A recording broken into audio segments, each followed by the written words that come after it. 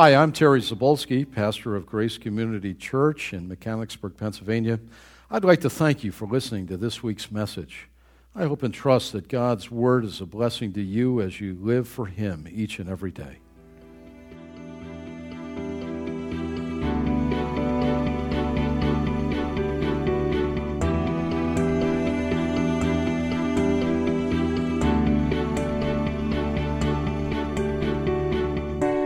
All right, take your Bible and look at Luke's Gospel, and we're looking at chapter 1, verses 39 through 59, and I've entitled it, A Joyful Song of Praise.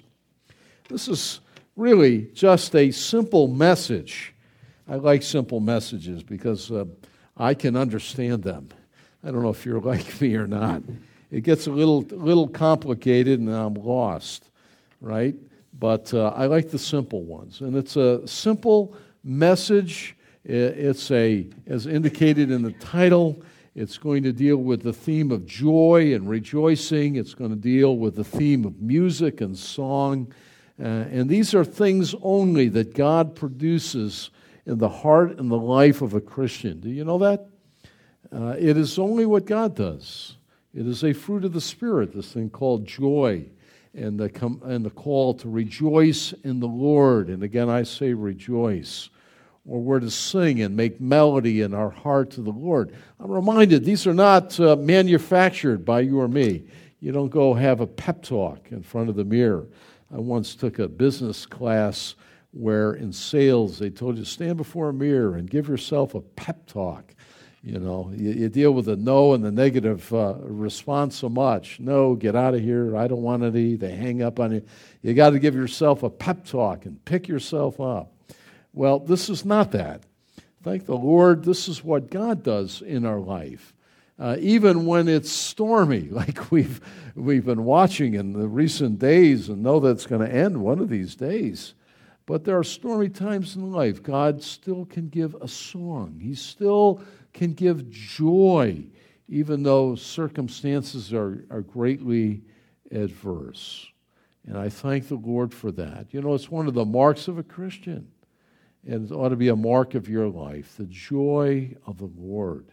And may the joy of the Lord be your strength. So it's a simple message from a simple narrative, and that's where we're going here this morning. Well, music and the introduction is certainly one of the great gifts that God gives to us, isn't it? Don't you love music?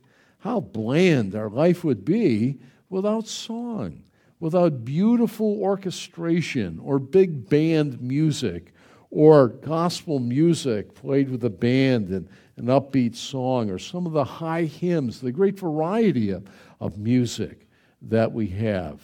Somebody has said of all the instruments that we are aware of, the greatest instrument of all is what God has made, and that's the human voice when one sings unto the Lord. You say, well, that's not my voice. But you know what? Someday it just needs a tuning. And you're going to sing praise to the Lord if you know the Lord better than ever. And you'll magnify His name in music and song. Music is a great gift.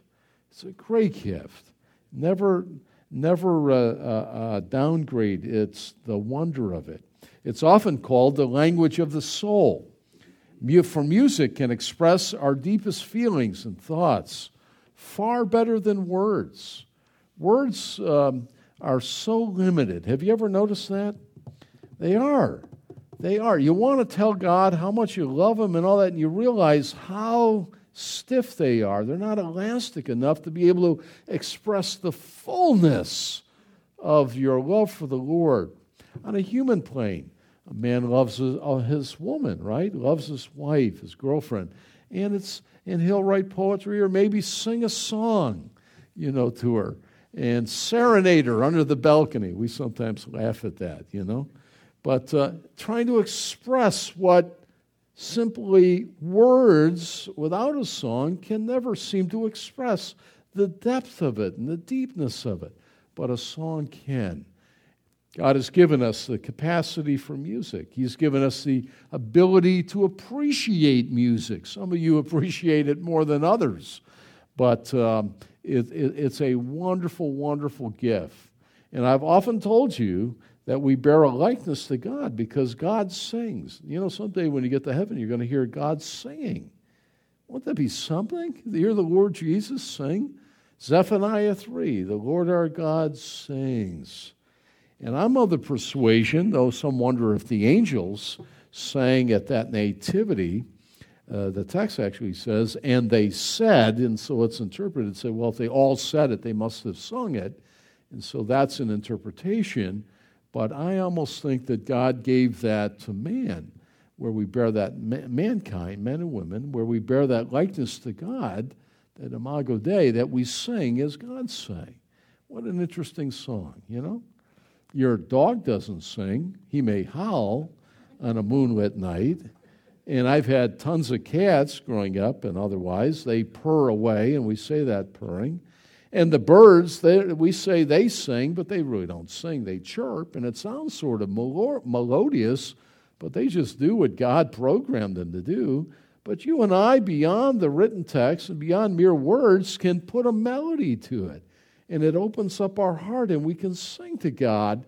And that's what God does in the heart of a man or woman who loves the Lord. Sing and make melody in your heart to the Lord. What a great thing it is.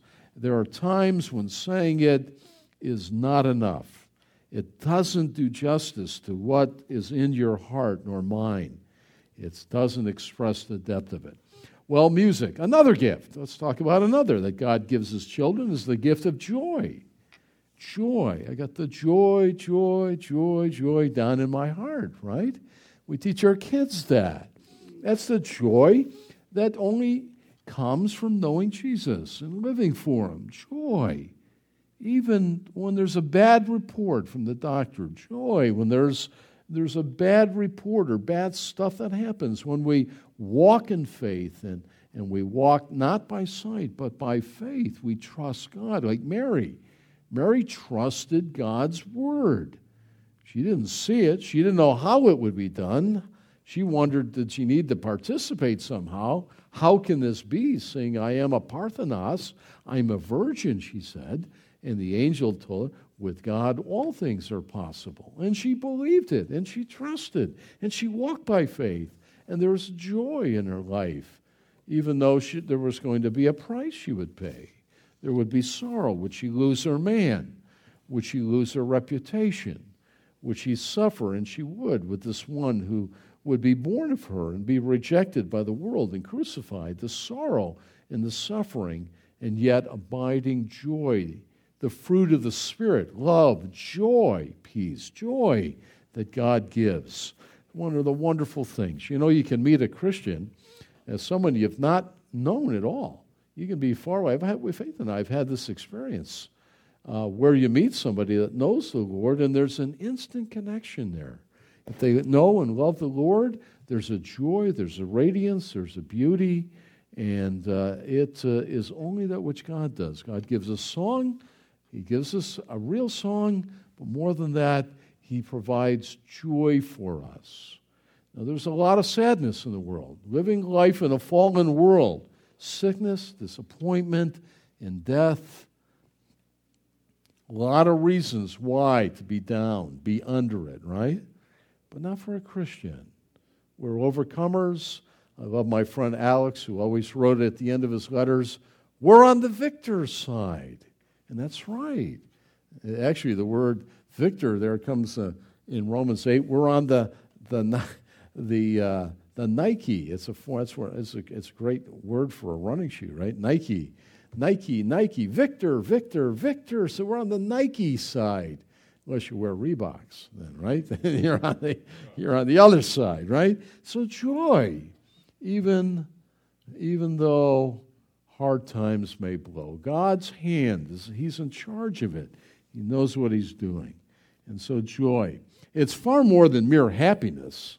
It's happiness, but way beyond. Happiness is bent on circumstances. Frank Sinatra, everything's going my way, so I'm happy. Well, wait a few minutes, please. Just wait. Turn the corner, and the west wind will blow and blow your hat off and everything else, right? Happiness is gone. That's the world's cheap substitute. But blessedness and joy are things that abide because God produces that. But joy is produced in our lives by the Holy Spirit when we walk with the Lord in obedience to His Word. That's that Ephesians 5. We saw that. Joy and rejoicing are our responses to God for who He is and for what He has done for us. We respond with joy, gratitude, thanksgiving, and praise. Well, there was a very joyful day when Mary visited Elizabeth. Theologians call it the visitation, right? You would have figured that. It's one of the great songs of all times. Was wonderfully sung and by God's Spirit recorded for us, and we're going to glance at it ever so briefly today. It's one of the top 10 tunes, right? You ever listen to that when you're a kid, the top 10 tunes of the week, or the top 50, or what was his name, American Bandstand? Dick Clark, yeah, that's right, I knew that. The top 10, the top 50, the top 100. I believe this is one of the top 10 of heaven here when Mary sings this wonderful song of praise and joy and gratitude and worship to the Lord. It was a joyful song of praise to the Lord. Joy was everywhere. It was just full to overflowing in this whole passage we're going to look at. And I'm reminded wherever Jesus is seen as Lord and Savior, joy is always produced. I remember as a young boy in a faraway city, heard the gospel and was wonderfully saved. And that boy was me. And I remember leaving that, it happened to be a church after worship. My family was out in the car waiting in the parking lot. And I came out and I felt clean all over. What a wonderful thing to have your sins gone. All my sins are gone. We love singing that, don't we? And that's the truth of what the Bible teaches. But more than that, even for a young boy, I felt good. More than that, I felt joy to the inmost of my beings when the day I was wonderfully saved. Praise God for that. Whenever we meet Jesus and recognize that He is our Lord and our Savior, that He is the Savior, joy is not far behind. The Spirit of God produces that. Isn't that great? You know, if you walk with the Lord, you're going to have a different life. There's going to be joy if you're sitting at the desk in your office, or you're in the field, or you're in the shop, or the store, or at school, right?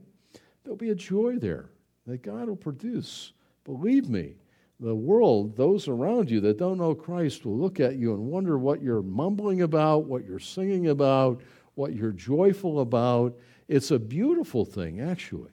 It really is. And in part, it's a partial reverse of the curse. We still live under death until it's finally defeated, and it will be, right? And all that goes with that, and the residue of sin. But in that and through that, God's children shine like lights. And what that really means is there's a joy and a radiance that God does in your life and mine. Well, in our account, there are three spontaneous outbursts of this exultant joy, modeling what ought to be in our life as believers. I mean, it's a joyful bubbling over, this account. And it seems to be spontaneous in the outburst. This exultant joy really points out this is what God wants in you and you and you and you and me as we live for Him all the days of our life. Only Jesus produces this joy. Know that the world is incapable. It's not that next toy you buy, gives you a momentary hit or high and then you come down. It's not the momentary experience. And we love different experiences are good in life if they're wholesome and good, and we look forward to that, anticipate that, and have the memory after. But it comes down. It's only the Lord Jesus that gives joy that abides, that abiding joy produced in you and me by His Spirit. No, you can't buy it. Keep your wallets in your pocket. Don't get your checkbooks out or your cards. You can't buy it. Only Jesus produces it. and it's great. Well, it's simple. Let's look at our text, verse 39. We're going to see here that John the Baptist, even in utero, expresses a joy. And then Elizabeth, the older, much older cousin of Mary, bursts out in loud joy in the presence of this unborn Savior. And then Mary's Magnificat expresses great joy in her song from this young girl. That's absolutely amazing. The lyrics that she wrote, and it gives us indication of a number of things. Look at Luke's Gospel, chapter 1, verse 39 and following in. At the time of the visitation that Mary had from Gabriel, or soon after, from the verse before, Mary got ready and hurried to a town in a hill country of Judea, where she entered Zachariah's home and greeted Elizabeth, her older cousin. And when Elizabeth heard Mary's greeting, the baby leaped in her womb. And Elizabeth was filled with the Holy Spirit, and now in a loud voice she exclaims, "Blessed are you among women, and blessed is the child you will bear. But why am I so favored that the mother of my Lord should come to me? And as soon as the sound of your greeting reached my ears, the baby in my womb leaped for joy. Blessed is she who has believed that what the Lord has said to her will be accomplished." And then Mary, verse 46, and Mary said, and we believe it was a song, it's written poetically, "My soul magnifies or glorifies the Lord, and my spirit rejoices in God my Savior. For he has been mindful of the humble state of his servant. From now on all generations will call me blessed, for the Mighty One has done great things for me. Holy is his name. His mercy extends to those who fear him from generation to generation. He has performed mighty deeds with his arm. He has scattered those who are proud in their inmost thoughts. He has brought down rulers from their thrones, but has lifted up the humble. He has filled the hungry with good things, but he has sent the rich away empty. He has helped his servant Israel, remembering to be merciful to Abraham and his descendants forever, even as he said to our fathers." And then it ends, Mary stayed with Elizabeth for about 3 months, apparently at the time that John was born. And then she returned, the text says, to her home. As yet, she was still living with her family. Well, there are 3 spontaneous outbursts of joy in the simple message that remind us that God produces joy and God produces music and song. Well, the first is the unborn John. John the baptizer praises the Lord Jesus with a joyful kick. How about that? He's not even Irish, and he's doing a jig. In utero. How about that? Well, Mary makes the journey in haste to Elizabeth's home to see the sign that was told to her by the angel Gabriel. Remember, she didn't ask for a sign. Zacharias, her cousin by marriage, did. He didn't believe in this book. She didn't, but God gave her the sign that Elizabeth would be pregnant. And as soon as she heard it and was finished hearing Gabriel, she made the trek to that little town in the hill country outside of Jerusalem somewhere. We have no idea where it was, but the approximate distance was 80 miles. Now, that was nothing for us to jump in the car and go 80 miles. But in that day, when you walked it, they didn't have skateboards to go along the Jordan rivers. No roller skates, no helicopters, no planes, no terminals, none of that, no Greyhound bus. No, she walked it. And it was a 3 to 4 day journey, the best that we can figure. And it was very unusual for a young woman, a young maiden like Mary, to make the journey.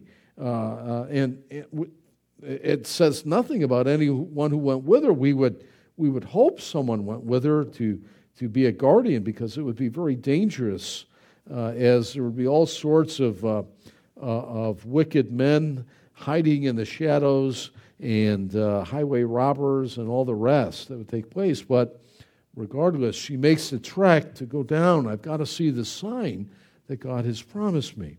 Well, Mary evidently, and B, had conceived by this point. I think it's fair to assume that because the time she gets down to her cousin Elizabeth's home, she's already pregnant. And that's what causes such a response at that house. And yet I would believe she probably has not told a single soul what has happened. Again, we're not told. So she's anxious to visit her cousin to confirm the Lord's sign to her. And as she enters the home, and the homes are, in that culture and that day, very different than ours. We might give after being away, a greeting and so on, have a cup of coffee. In the ancient Near Eastern day, a greeting can go on for hours and hours and hours as they would recount stories from beginning to end and this and that. Think about it. Now, we're so spoiled with internet and cell phones, and we're sort of all talked up. We're glad David and Mandy have come to visit us for the weekend, and a lot of joy, and we certainly enjoyed talking and shared that until they leave tomorrow. But imagine how much more we would have to talk about if we didn't have any communication, that cell phones daily almost and all the rest. Well, Mary hadn't seen her cousin Elizabeth in we would suppose, a long period of time. There were not the daily communiques and all of that, and they would share. And not only that, they had much to share about what God's visitation to both of these ladies. Two pregnant ladies gathering together, the setting, two women touched by God, a senior citizen, 6 months pregnant, how about that? And a young teen, just pregnant, had much to share. I remember when Faithy was expecting our first, and you go to those classes, right? And you meet other ladies who are going to give birth around the same time. And don't you love, guys, the last class, you're laying on the floor with a pillow and doing all that stuff, learning how to coach them, which I don't think that did any good, did it? Get out of here. It's your fault. All this stuff. I don't know. And worse, I won't, not Faithy, but, I hear others, right? So you make fast friends, and then pretty soon, I can't remember her name, but she was at the house. She was pregnant from that class. Huh? Desiree, yeah. I came home, two pregnant ladies in my house just talking forever about the coming baby and the coming expectation and the joy of that. In my mind's eye, I thought of Faith and Desiree when I'm trying to envision, here's Mary now pregnant, comes into Elizabeth, past anything, possibility of being pregnant. God opened her womb, allowed her, and they're talking away. Look at what God has done and sharing. You can almost feel the joy and the excitement and the utter amazement because of the miraculous sense of this occasion, and particularly Mary's life being a virgin and conceiving, and in Elizabeth, an old dead womb now open. Wow, the joy of that. Wow. And so she enters, they trade stories, all that God has done in this visitation, and suddenly, her unborn son, John, who would be John the Baptist, this Nazarite from the womb, this forerunner of Jesus, the announcer, he's kicking for joy, doing a tap dance as I said, in utero. Why? Because nothing is impossible for God, nothing. So many things are beyond us, right? But nothing is impossible for God. Well, Elizabeth, in verse 41, the text tells us, Dr. Luke says she's filled with the Holy Spirit. In the Old Testament time, the filling was different. The Spirit of God came upon men and women to enable them to do certain tasks. The building of the tabernacle, we discover that the men that did that and the craftsmanship and that they were inspired and filled with the Holy Spirit to be able to do that. And we find that in David and some. There's a filling, and it seems to come and go in the dwelling of the Spirit of God in the hearts of the Old Testament saints.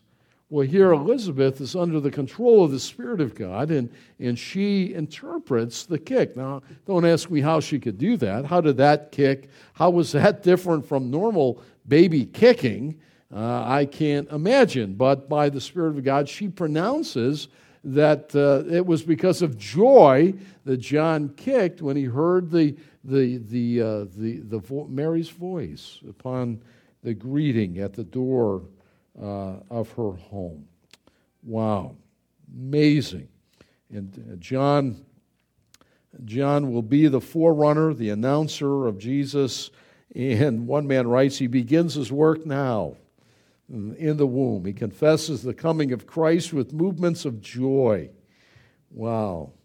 Wow, how wonderful. Well, how wonderful it is to, to feel the kicking of a newborn baby, right? Or an unborn baby. I remember that. And what a particular, I said that last week, particular joy that a woman has if God should allow her to mother a child. And what a precious privilege that is, to give life. I mean, it seems to pale, I'll say it one more time, pale by significance, all that a man may do. And as much as we love our workmen and give ourselves to it and take pride in our work, and we should and do it for the glory of God, whether it's automotive or painting or plumbing or sitting at a desk or doing sales or brain surgery or preaching sermons or whatever it is, the whole gamut, teaching, right? Planting corn, whatever. And needful things, good things, and they are. How wonderful the role that God has ordained for women, that they should give forth a life. And then the Jewish way of thinking, a life was like a whole galaxy. Because if the Lord would tarry for years and years, think of all normally the other life that would sprout from that single life. The joy of that. So no wonder when Faith would say, look, feel the baby's kicking. And you go like, oh, wow, kicking in that knee. Kicking for joy, exuberant joy. And Luke records it for us on this joyful occasion. Well, if we can trust John MacArthur's writings and his take, the baby's leap for joy here provided the fulfillment of the promised confirmation that Gabriel told Mary. Go, see this, and you'll see that what I'm saying is true. Well, there's a second. Not only the unborn John gets into the action, but Elizabeth joyfully blesses the Lord with her words in verses 42 to 45. And she, the text says in 42, in a loud voice, she shouts. You know, there's sometimes when the speaking in a mild manner just don't fit. Have you noticed that? There are times where you just want to, right? It doesn't fit. I mean, the exuberance and the joy, right? We have birthday parties with our kids. We always acted so silly, and especially when they're younger, you know, you act so silly and all that. It's part of the joy of a family. Even dignified men, right? Get on the floor and they're the horsey for horseyback rides and all of that. That's the fun. Don't take yourself so seriously. Sometimes we do that. You know, have fun, enjoy life. That's the fullness of it. And it's usually with loudness, right? They have to say, calm down here. I mean, when the Bills score, I went, yeah! That's happened twice this year, you know? So you've been watching them too, right?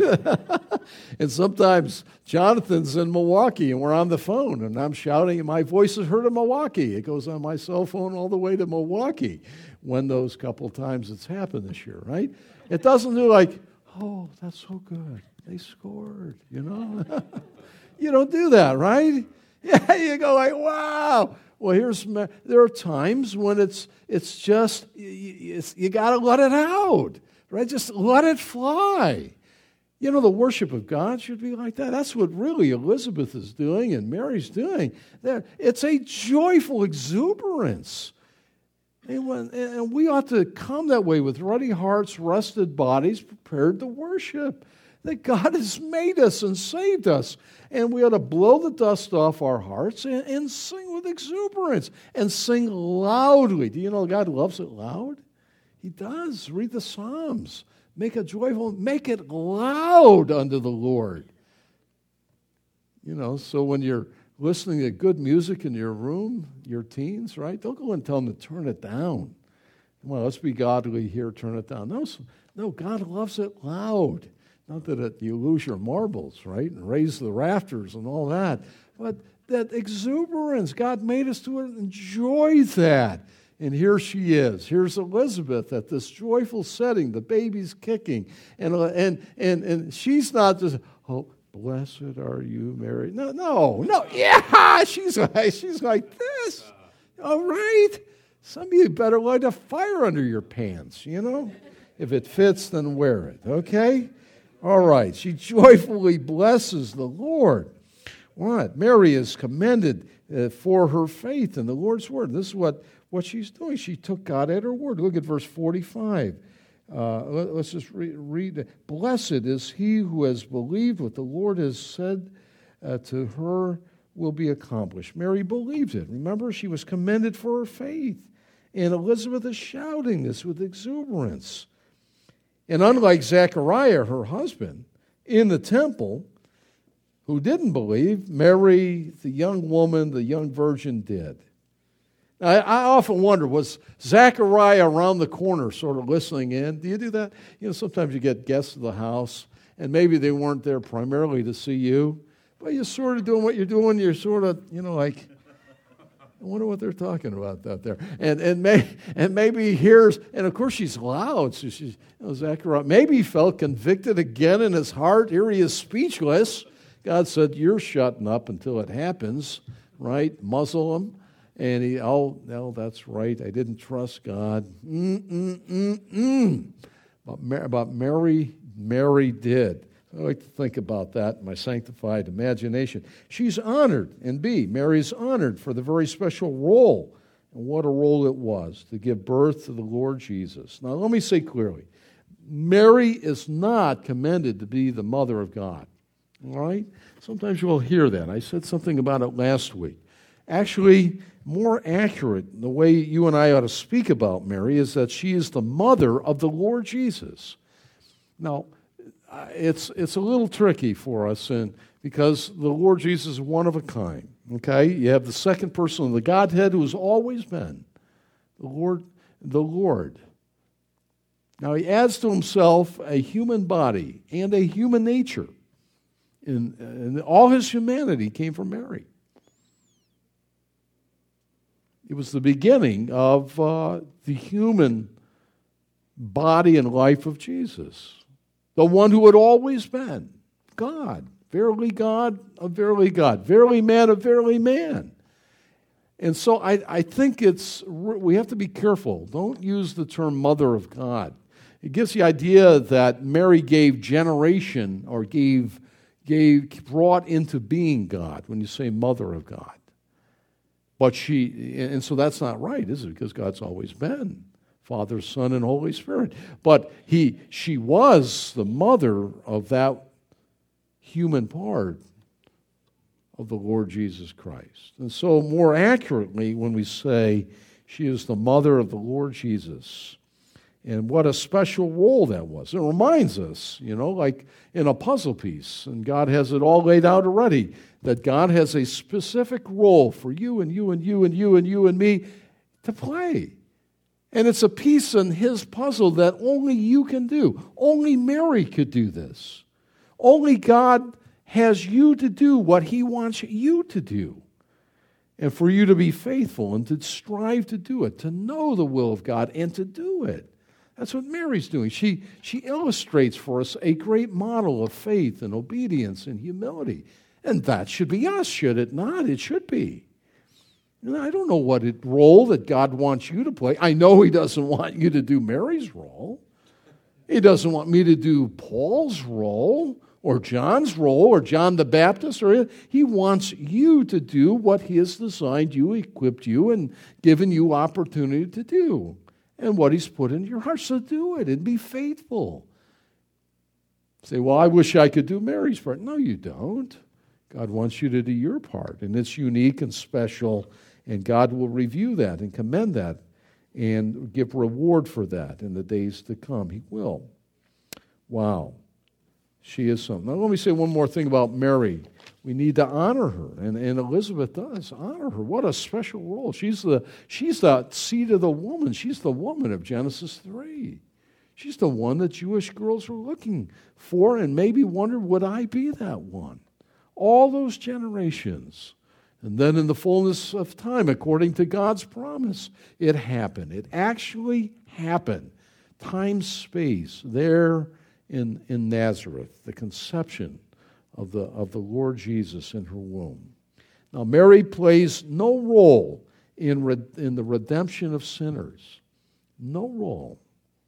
And in fact, you can read in Acts, she only appears one more time in Acts after the resurrection. She lived for a long time. We believe Dr. Luke knew her. She lived with John. Remember at the cross? Jesus from the cross gave his mother to John. And church history supports that. She went home with John, and John took care of her. We believe she lived a long, long time. But she fades. She is not deified. She had a very special role. Of course, she needed to be saved. In fact, let me continue with that. She plays no role in the redemption of sinners and does not intercede for them. All right, she doesn't pray for people. Some of our dear loved ones get that confused. The Bible never teaches that, nor does she hear the prayers. That's something only God does. We're to pray. Jesus said, "Our Father who art in heaven." He would have told us, pray to his mother Mary, but he never. So let's think rightly about that. And this is the way we all ought to always exalt her, as she is a model of faith, a model of humility, and a model of submission to God and to his word, to his will. Herein lies her greatness, and it's true greatness, and we ought to remember that. All right? That's Mary. And Elizabeth is not worshiping Mary. She's blessing her for her privileged role. She's the most honored of all women by her role, and indeed we acknowledge that with wonder and awe. And then Elizabeth blesses her fruit. Blessed are you among women, verse 42, and blessed is the child you will bear. Why? Because he would be the Savior of the world. Well, see, and finally, under Elizabeth, the most important thing Elizabeth said was not about Mary, but was really about Jesus. He is, in verse 43, she calls him my Lord. Do you see that in verse 43? She is called my Lord. That the mother of my Lord should come to me.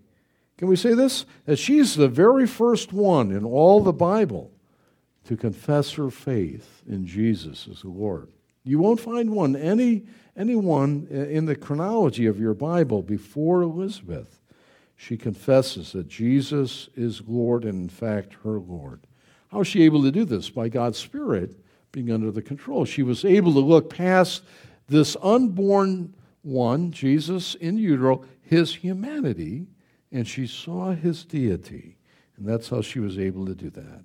And, of course, Elizabeth is deeply humbled for this visit. She realized that this promised one should come to her humble abode.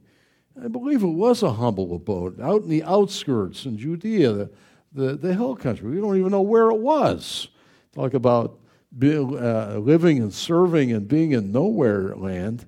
That's where she and her hubby were for many years. And that the Lord the unborn babe should come into her home for a visit. And she's deeply humbled. She's not manufacturing this. She really is humbled in heart that Christ the Lord in the womb of his mother should visit her. That's what she says in verse 43, that the mother of my Lord should visit me. Well, sometimes we just have to shout loudly, right? You just got to open up and let it fly. And the joy and the exuberance of this occasion, the unborn John is kicking for joy. His mother, she breaks into loud praise. Wow. Giving exaltation and praise, blessing this woman, but especially the unborn coming Savior. But it doesn't end then, because then Dr. Luke closes with the last spontaneous outburst of this exuberant joy, and that is in Mary. In verses 46 through 55, it is called by theologians the Magnificat. That's the Latin word, and it comes from, it's in a lot of the translations, I think King James, is it magnify? Is that the first word? Okay, and magnify in the original, that word in the Greek is the first one in the song, and so very common. The theologians, and in the Latin, the word magnify is magnificent, and so it's called the Magnificat, magnify, or to enlarge. And that's what's going on here. Mary rejoices now in singing a song of thanksgiving. It's like Mary couldn't contain herself anymore, and the floodgates open, and she bursts out. Now remember, the angel visited her in her hometown. I think it's safe to assume she has not told anybody yet about this, about the pregnancy. She was aching to get down to talk to Elizabeth to see the sign of confirmation, and she just had to tell somebody. Did you just have to tell somebody? Well, it just floods. Now, we're not sure whether on the journey down she wrote this, and it's written in poetic structure, lyrics here of this song, or whether it was just spontaneous at the moment. We can't tell. There seems to be so much there that most good writers will say, well, she must have given thought to this as her heart was aflame, as she was just exulting in God in the days making the journey down, that I could see where that would sort of make sense. But in any event, the floodgates open, and she just is filled with joy and rejoices in the song of gratitude. It is true worship. It really is. And this true worship is what ought to be in our life. It's a song about God and about what He's done. We can give thanks to God in focus.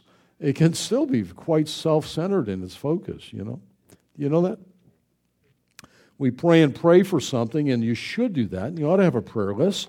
We all have multitude of needs, and we can pray and pray and pray, and God in His good pleasure can bring that about. And we ought to respond with thanksgiving then, right? Unexpressed gratitude is really ingratitude, so we need to say thank you. We know what that is with our kids. Give them something, say thank you, You don't say thank you, you're shaking them, right? And we ought to do that. Well, when we give thanks back to God, then, if we focus only on what God has done for me, what He's done for us, it still has a way of being self-focused. We have to even go, there's a place for that, but then we have to go beyond that and marvel at the glory of God in all that He is, in all that He has done. And that's what Mary does. She expresses in this worship, this joyful, exuberant, the Magnificat. She gives praise to God for what He's done for her, but that she doesn't stop there.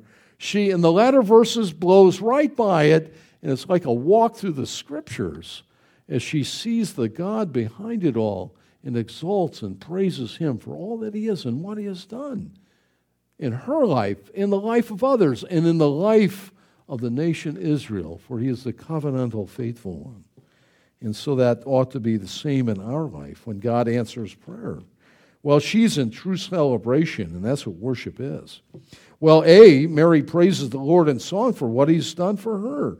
And look at it, you'll see it here. And Mary said, my soul glorifies or magnifies the Lord. My spirit rejoices in God, my Savior. Mary needed a Savior too. We pointed that out last week, verse 47. She was not without sin. She needed a Savior and was wonderfully saved. My Savior, her own words. For He has been mindful of the humble state of His servant, meaning her. And from now on, all generations will call me blessed. For the Mighty One has done great things for me. Holy is His name. Now she's going to go out beyond that and look at what God has done to others and the things. that God is. His mercy, there it is. He's the mighty one. His mercy extends to those who fear him. Verse 51, he has performed mighty deeds with his arm. He's powerful and almighty, and he lifts up the humble, etc. Well, Mary praises the Lord in song for what he's done. Her heart overflows, and she sings when merely saying it could never be enough. It would never be enough just to say it. And so she breaks out in poetry. It causes us to slow down, to look at it, and to marvel and to rejoice. And I believe she sings. Mary worshiped God in song with all that she was and everything she had, praising him in mind, in soul, in heart, and strength. And that's the way we need to praise and worship in our private time. It should never be milquetoast or ho-hum or half asleep. It ought to be vibrant with celebration, with thought, the depths of our heart, not routine and dead-like, but in our strength. God loves this when we do that. God hates ritual. Read the Old Testament. They thought they were pleasing God, just continually bringing bulls and goats and sheep for the sacrifice. And they went out and lived like the devil. And God said, I hate it. Stop. Stop. You think I need blood? You think I need flesh to eat? You think I need bulls? I hate your worship. Stop the music, he even says. God hates the ritual. God loves heart. Heart. That's, I think, one of the reasons God loves children so much. Because kids have not learned to be ritualistic. They just sort of spontaneous. Have you noticed? If they love the Lord Jesus, they love the Lord. They sing out loud. They're spontaneous. They tell you what they think. Art Linkletter, right? Kids say the darnest things, right? Yeah, Faithy and I we taught the adults back in India years ago, and I said, we'll teach until we get enough adult teachers, and we're going to teach the kids. We rather help form the wet cement and get them going right. Well, you can't believe what kids will tell you. Oh, right there? Oh, my word. Okay, what can we pray about? Pray for Johnny. He had this, he had that, and or he got sick or someone died. And we'd be telling the parents later, well, we're so sorry to hear about Johnny. What? What'd he say? No, there's nothing wrong with him. We'll deal with him. Pray for us, Pastor. We don't have any Bibles at home. You don't have any Bibles? No, we don't have no Bibles at home. So we tell the parents, you know what? You guys need a Bible? Why do I say that? Your kids are saying you have no Bibles at home. Kids, we just, and you never press them. Well, some people do. Some people used to try and squeeze my own kids, find out what's going on, and that's an evil thing, really. But just spontaneously, kids tell you, and you go like, wow. That's why the Lord said, bring the kids on. I love them. Let them sit up here. Let me touch them. Let me pray for them.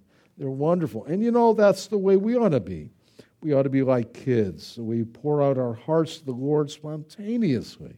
It must be with understanding, our worship, our praise, our singing, our celebration, but it must be from our hearts.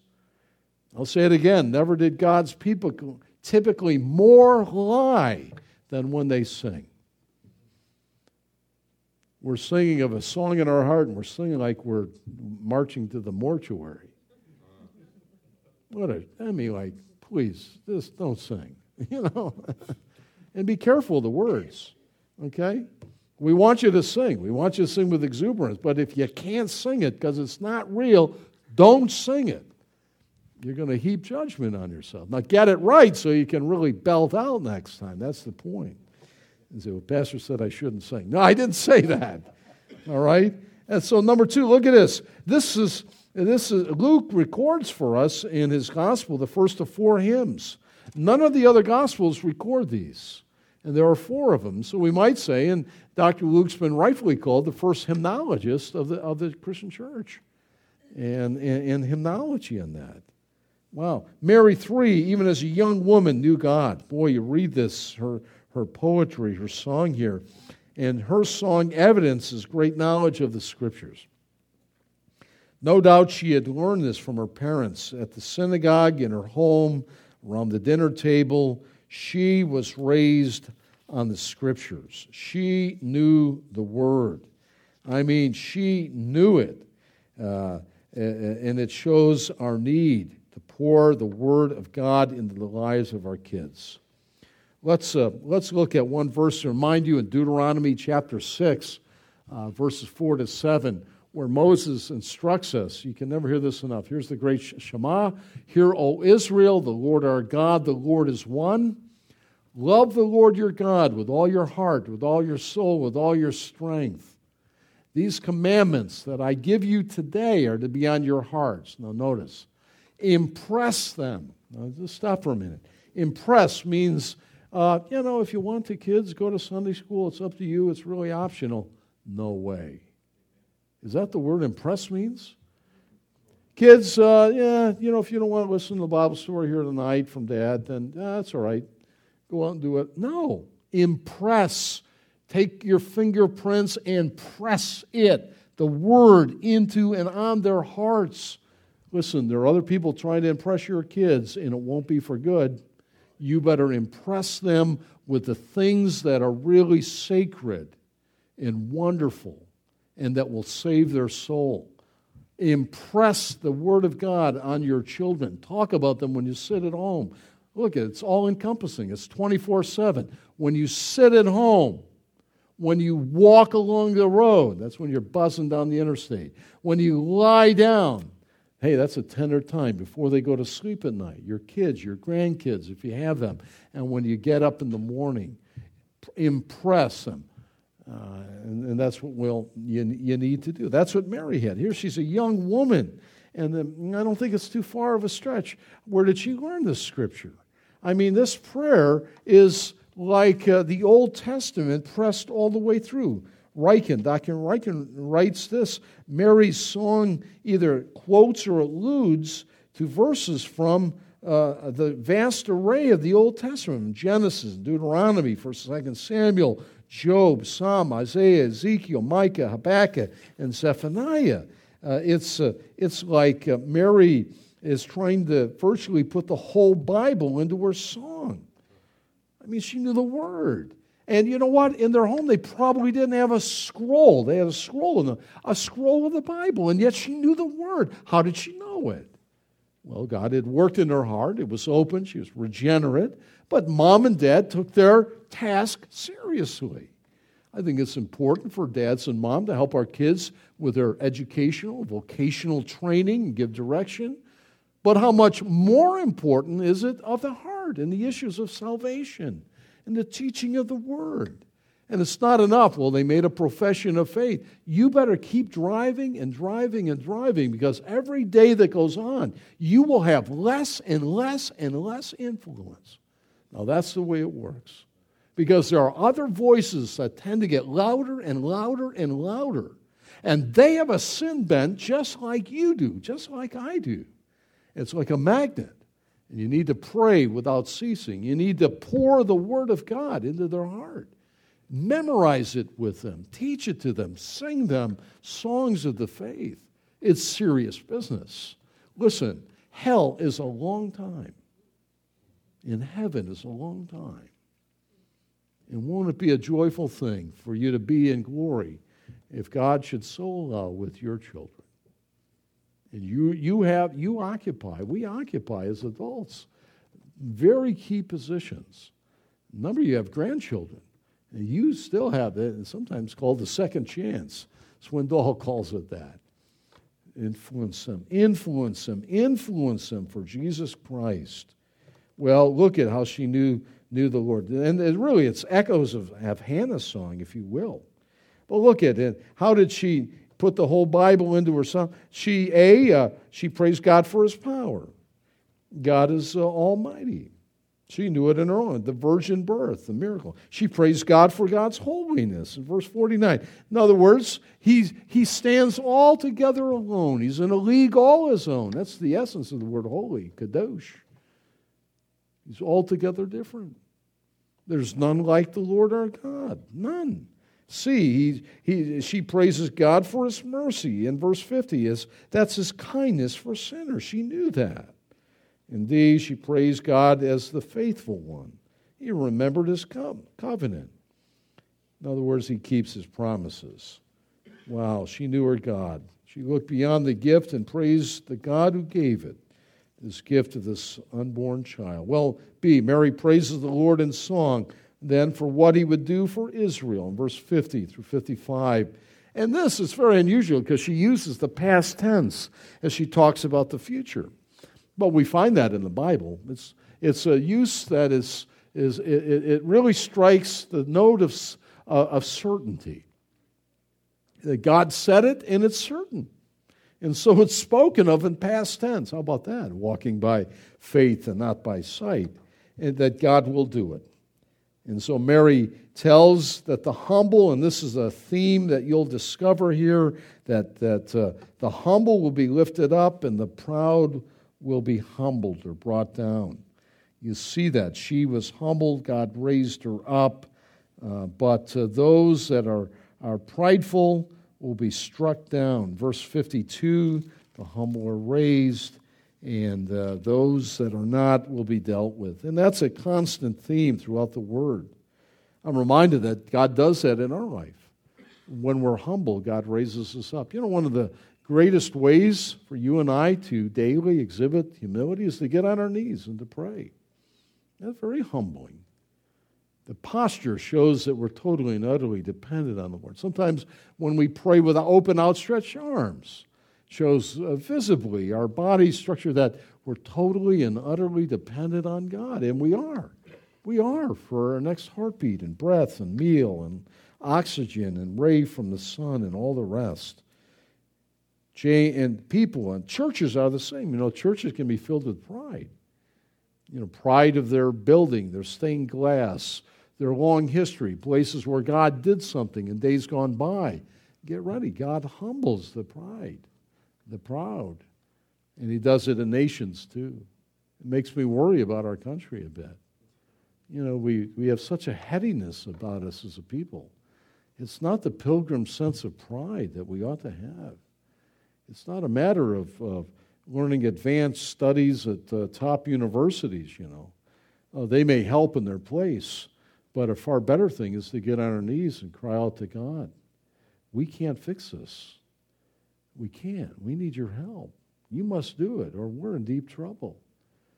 I'd love to see it at the highest levels of governance all the way down to your home and to mine, the calling out of God.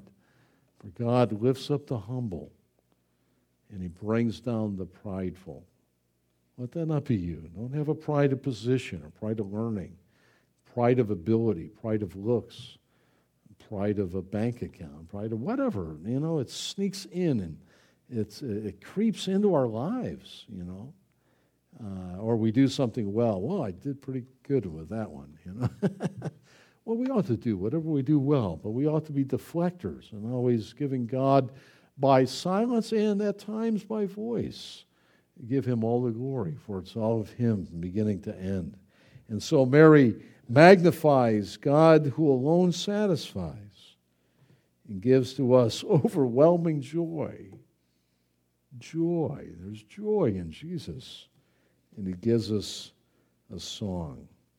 Even when we're dying, he gives a song. You know, one of the most beautiful things that happens in the life of a saint that loves the Lord and serves the Lord is when family and sometimes friends gather and they sing around the dying one's bed.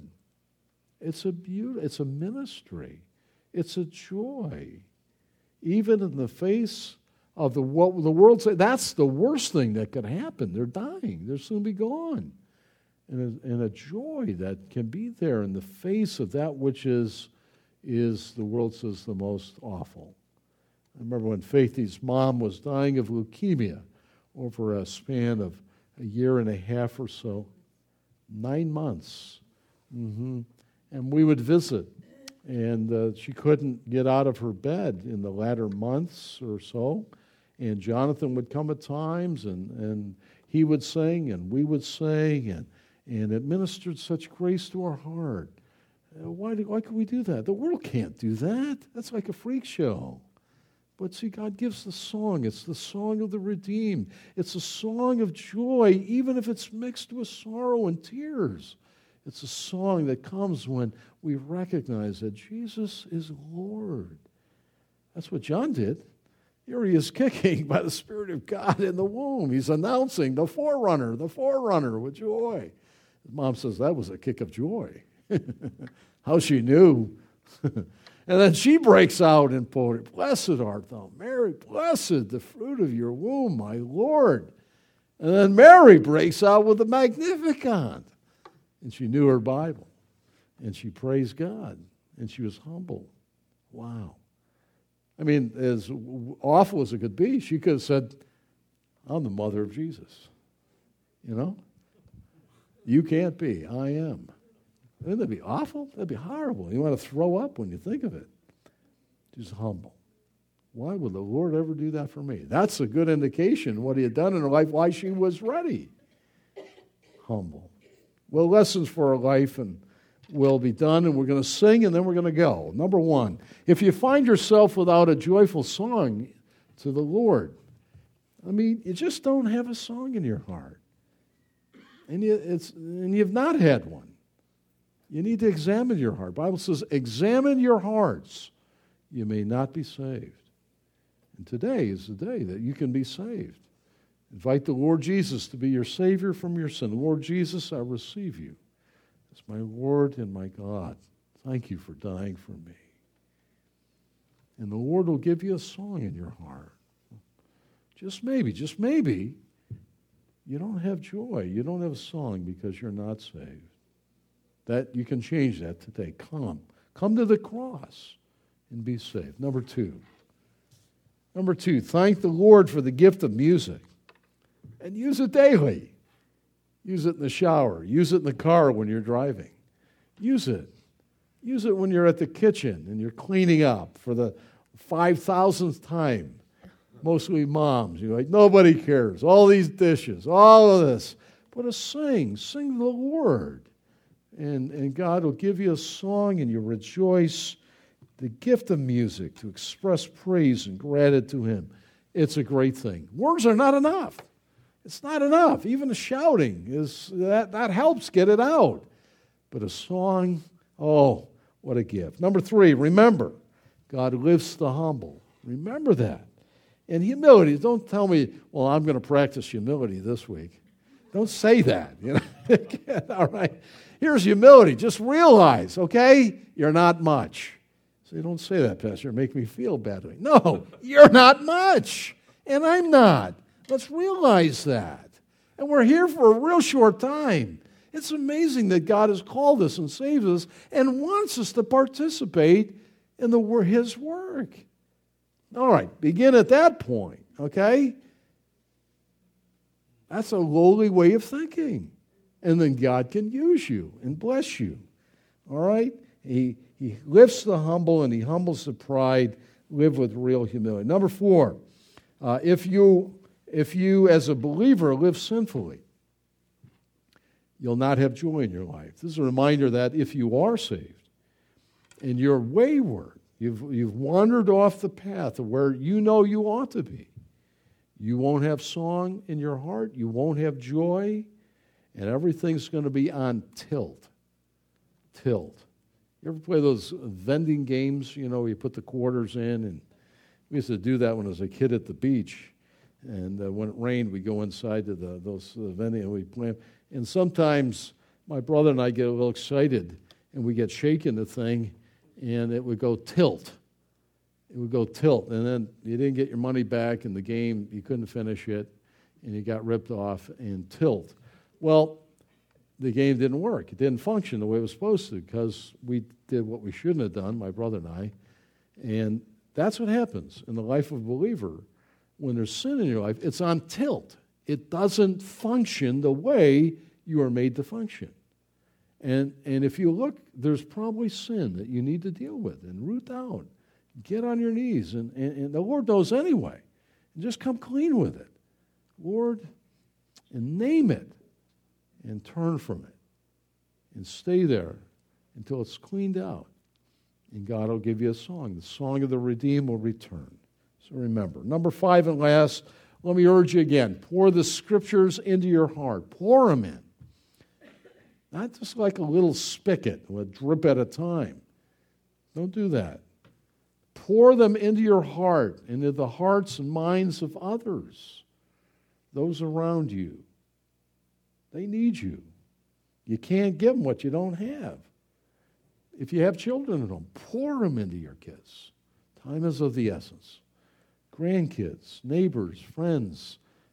Have a Bible study, workmates. Life happens. God wants you to pour the Word into your heart so you have something to give. If you don't, you're not going to have anything to give. You won't.